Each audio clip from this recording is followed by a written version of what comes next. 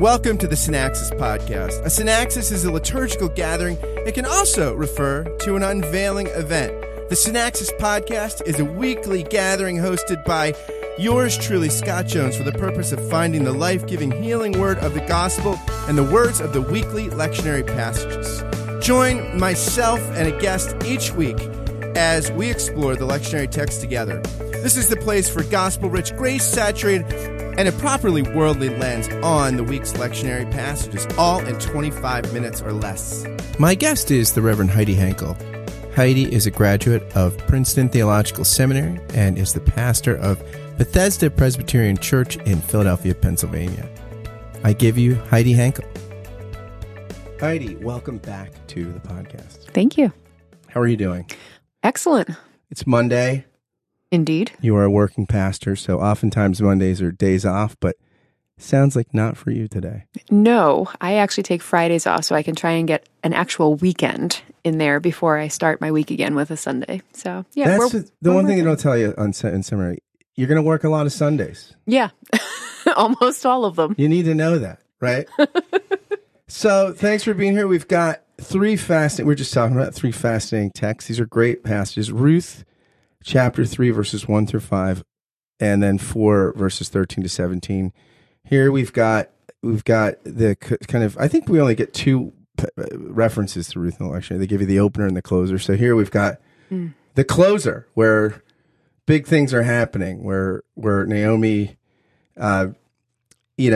explains to Ruth that she's got security for her, go to kinsman Boaz, and all this stuff, and she goes and lies by his feet or whatever, which is the Hebrew euphemism. I remember hearing a sermon on this in Princeton Chapel, and he says, "Now in the original Hebrew it means," and everybody just starts laughing because it's I guess a euphemism. So here we go. So this is it's a fascinating text, right, and a compelling story. It really is. I mean, I think anybody can find a place that is relatable in this story. So we are told of Naomi's back text of just she loses everything. The famine just destroys the whole entire world that she knew. Her husband, her sons, her daughter-in-laws leave her, except for Ruth. And for women in that culture, their sons, their children were their glory. And so Naomi hasn't just lost her material things, she's lost any legacy that she's had. And she has this new surrogate daughter, and she is talking about, well, there's another one. You go be with him and see if we can't redeem this legacy. Now, you can come at it from a lot of different places in that story. Some may say, like, how dare she ask Ruth to even be a surrogate in this scenario? And yet, for Ruth, it was her joy and her glory to do this. It's an incredible story of brokenness and redemption. I mean, this is just, there's so many ways you can go with this. Yeah, one of the things I find interesting about it is it's this story that is incredibly redemptive, but like most of our everyday spiritual lives, nothing miraculous happens, right? This is not like reading the book of Genesis or Exodus where there's miracles around every corner and all this. God is relatively silent. There's, this is on the ground. If you're looking at this, just looks like another family that has some really hard times in the ancient Near East. And yet it's a cosmic story because of what this story leads to for Israel and the world. It is. And even in that context, you can take a look at it. It's also the foreshadowing of like God just branches in people constantly through adoption into his grace. But with this, Ruth is also in the story too, where she has lost everything. She's lost her husband, any man that could speak up for her to give her any type of voice in the world. And she decides to do this. So, these two women who really have nothing and no standing in the world actually decide that they're going to step in faith. And a lot of times we expect God to show up in those miracles. Like we think that's where the glory is. And God works through his people. And oftentimes it's simple steps of faith that just open up the new roads for him to move. So it's, we have a choice of what we do with our own shame, our own brokenness, our own sin. It's not the final word. We get a chance to speak a word of redemption, of repentance, and do something with it. That is the act of faith, and that is what brings the glory of God coming through and manifest in this world. Absolutely, yeah. And I think what's interesting when you talk about there's the glory in the faith. I mean, one way that you could preach this text, which is what is, I'm sure a lot of people do, is okay, be like Naomi, right? And when the chips are down, never quit. Or be like Ruth, who, when somebody needs you, you're present, and you're, the Golden Girls. Thank you for being a friend. So, I love that. And it's a great stuff. And or be like Boaz, open to the stranger, right? But really, even though God is strangely silent, God is the hero here. I mean, God is sort of the one who is the deliverer. And I think that's where the story goes from the kind of horizontal to the vertical plane. That it's not just imitation of a hero like Aesop's fables, but here, Boaz really is a picture of the redemption that comes to Israel and the world in Christ. Just like when we have nothing, he has everything. He trades places with us. He identifies with us. And there is, you see pictures of that in all of these characters, that redemption. You really do. You really do. I mean, there's just 1,000 directions to go here. It's also the story of God's people. It's the story of people who have proclaimed themselves to be people of the faith. I mean, Ruth even comes back to this culture, and they're all like, who is she? And Naomi says, oh, she's now one of us. I mean, these are people who have openly gone out in the society and said, we are faithful people and God's people. And at every part of the story, it's not about them. It's entirely about God. So even when the women come to Naomi in this passage and said, a son has been born to you, Naomi sees it as, no, this is really God. Yeah. He showed up. He did this. And it's just the fulfillment, the deliverance, the redemption, the prayer out of the utter loss and grief and brokenness is so powerful in this story.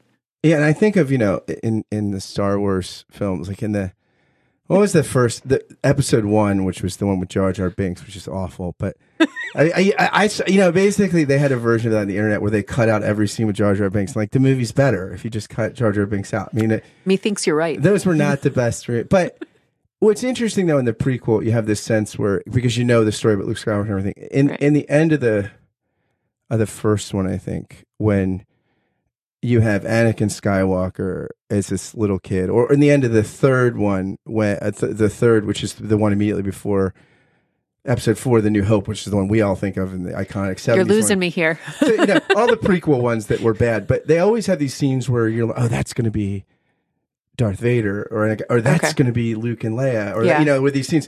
And so I feel like there's almost like that moment when, as you're reading this in church, you have this.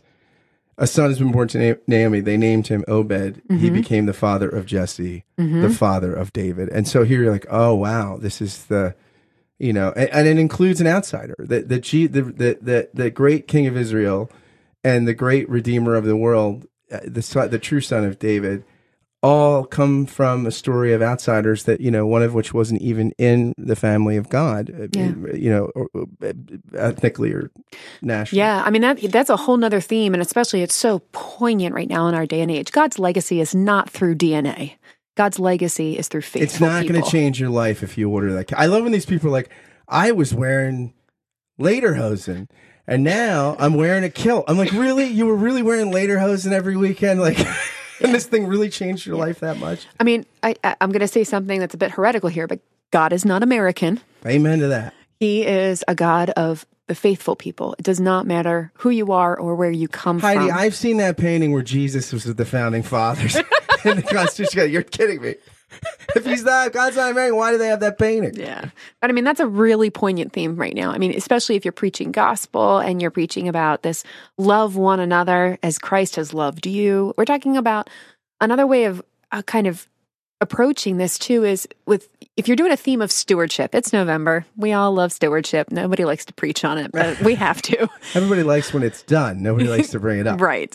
One of the ways you could preach this too is the stewardship of our faith and how are we sharing our story with others. So with this, the question becomes, Naomi and Ruth have this story of incredible loss and incredible brokenness with them. Now they could come back and they could hide.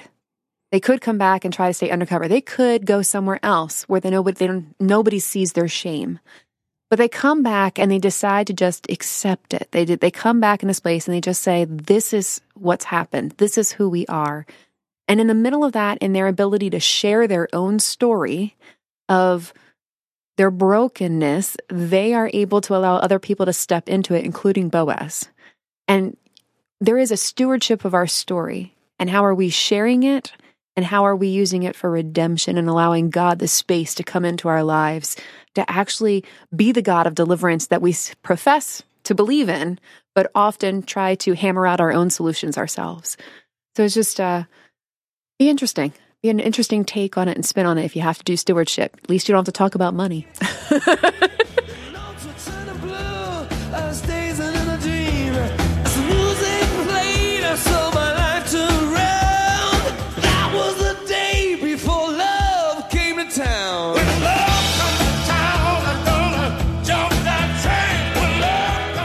So on to the book of Hebrews. Here we have Hebrews chapter 9, verses 24 through 28. And you have this declaration that Christ didn't enter a sanctuary made by human hands, but a more copy of the true one, but entered into heaven himself now to appear in the presence of God on our behalf. Nor was it to offer himself again and again, like as the high priest did at the temple, but once for all. This is, and it concludes with this idea, just as it is appointed for mortals to die once after that judgment, so Christ, having been offered once to bear the sins of many, will appear a second time, not to deal with sin, but to save those who are waiting. So it talks about Christ's return, it talks about his sacrifice, and this idea that it's really interesting that he entered into heaven itself to appear on our behalf. Yeah, so here we are. Not to beat a dead horse, here we are with, again, a theme of justification and redemption. I mean, he goes forward on our behalf. He takes our sin, our brokenness on us. And this is, Paul does a nice job of giving an explanation. The author gives an explanation kind of this is how the justification and redemption of your sin works. And, stop beating it over and over again. It's been redeemed. Now steward the grace that's given.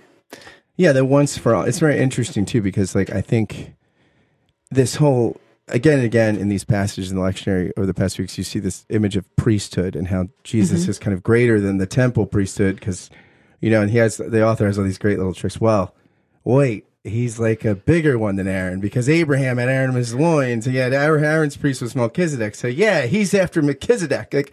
But these things where this is, there's a once for allness, a finishedness that is contrasted to this thing that most Jews would have, and Gentiles too, because they would have had temple sacrifices. They wouldn't have looked like Israel's, but this idea of temple sacrifice and priests and priestesses, this is really deep in the ancient mind in a way that maybe even if you're Catholic or Orthodox, thinking about priesthood probably is not quite the same way as they would have thought about it in the ancient world.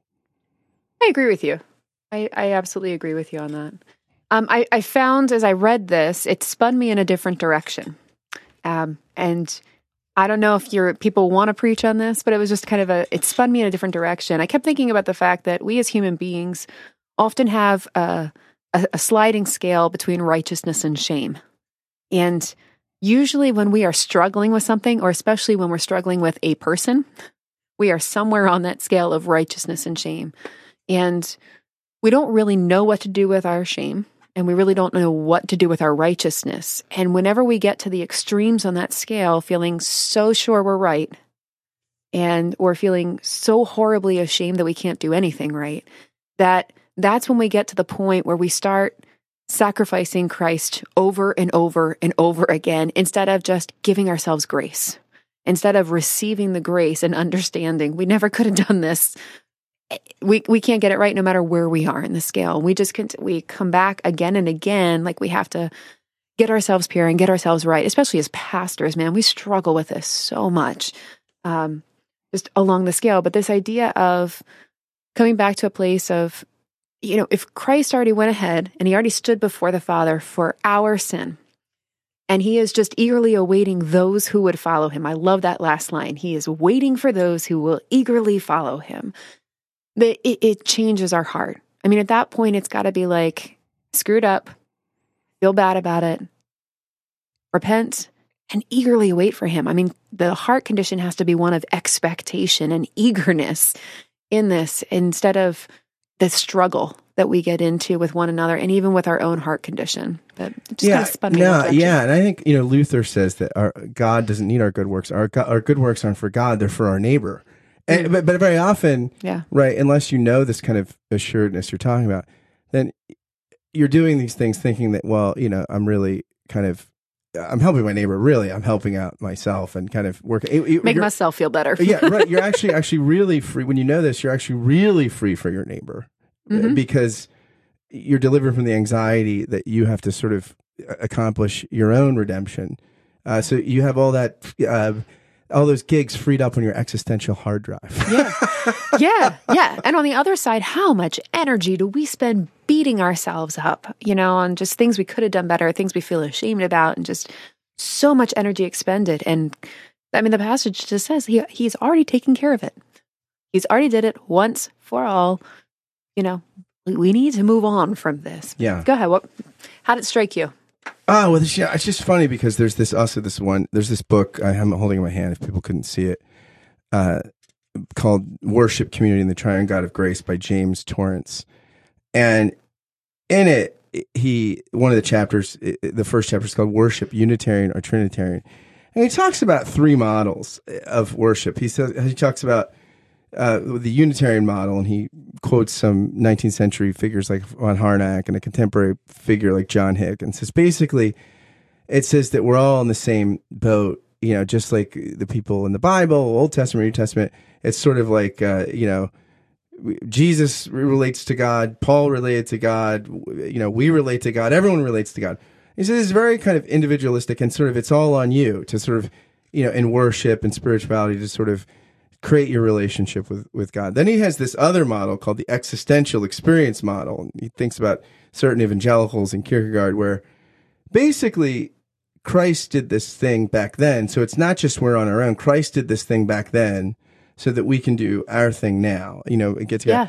And then he says even that is kind of deficient. He has this worship he calls the Trinitarian model where what's happening in worship is that it's not just Christ did this thing back on the cross, but he's continuing. He goes to heaven for us. He continues to be that great high priest for us. Mm-hmm. So that through the Spirit, we are made part of the life of God through the priesthood of Christ. So it's not like Christ did his thing back then and now we do our thing. It's like even today, as we worship on the basis of the priesthood of Christ and the work of Christ. So that when we feel like we don't know what to pray or we feel ambivalent in our own worship and spirit, that we have the true high priest praying for us, worshiping for us in the presence of God. It's very, when I read that book for the first time, I was like, yeah, this is a different way to think about what goes on in worship and what goes on. The priesthood of Christ is not just some idea. It's actually what makes our worship something that's truly Trinitarian and out of this world. Yes. Even when it looks very ordinary. And it's a whole other concept too. I mean, often in worship, we think of Christ up front on the cross, or we think of him, as up on high on a throne. We don't really think about the fact he is in worship with us before the Father. I mean, we don't even conceive of the fact that the saints and the angels are in worship with us. But I mean, the fact that the priest, the one that we come to with our heart, the one we confess to, the one that we have direct access to, he is in worship with us. That's powerful, Scott. It's real powerful.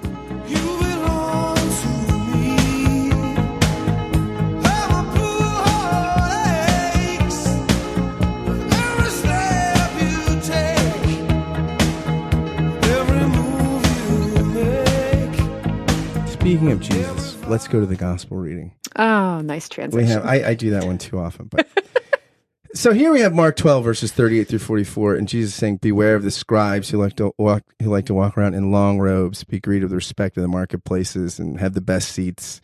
And that basically that's not, they devour widows' houses for the sake of appearance. They say long prayers. And he says, he's saying all this opposite the treasury, watching the crowd put money into it. And these rich people are putting in large sums, and this poor widow comes and puts in 2 small copper coins, which the text says are worth a penny. And he tells his disciples that this poor widow has given more because she's given out of her poverty. While they've have abundance, they contribute out of their abundance. She gives out of her poverty, and so that's a different kind of gift. That so that's really this interesting contrast. He's sort of like he's telling them this and go, all right, well, let me just show you. Look over there. Yeah. Just an aside, when I don't feel like wearing my pastoral robe, I often will jokingly quote the very first verse of this: "Beware the scribes that walk around in long robes looking for respect." Exactly. This is another story here where it's a person who has very little, next to nothing.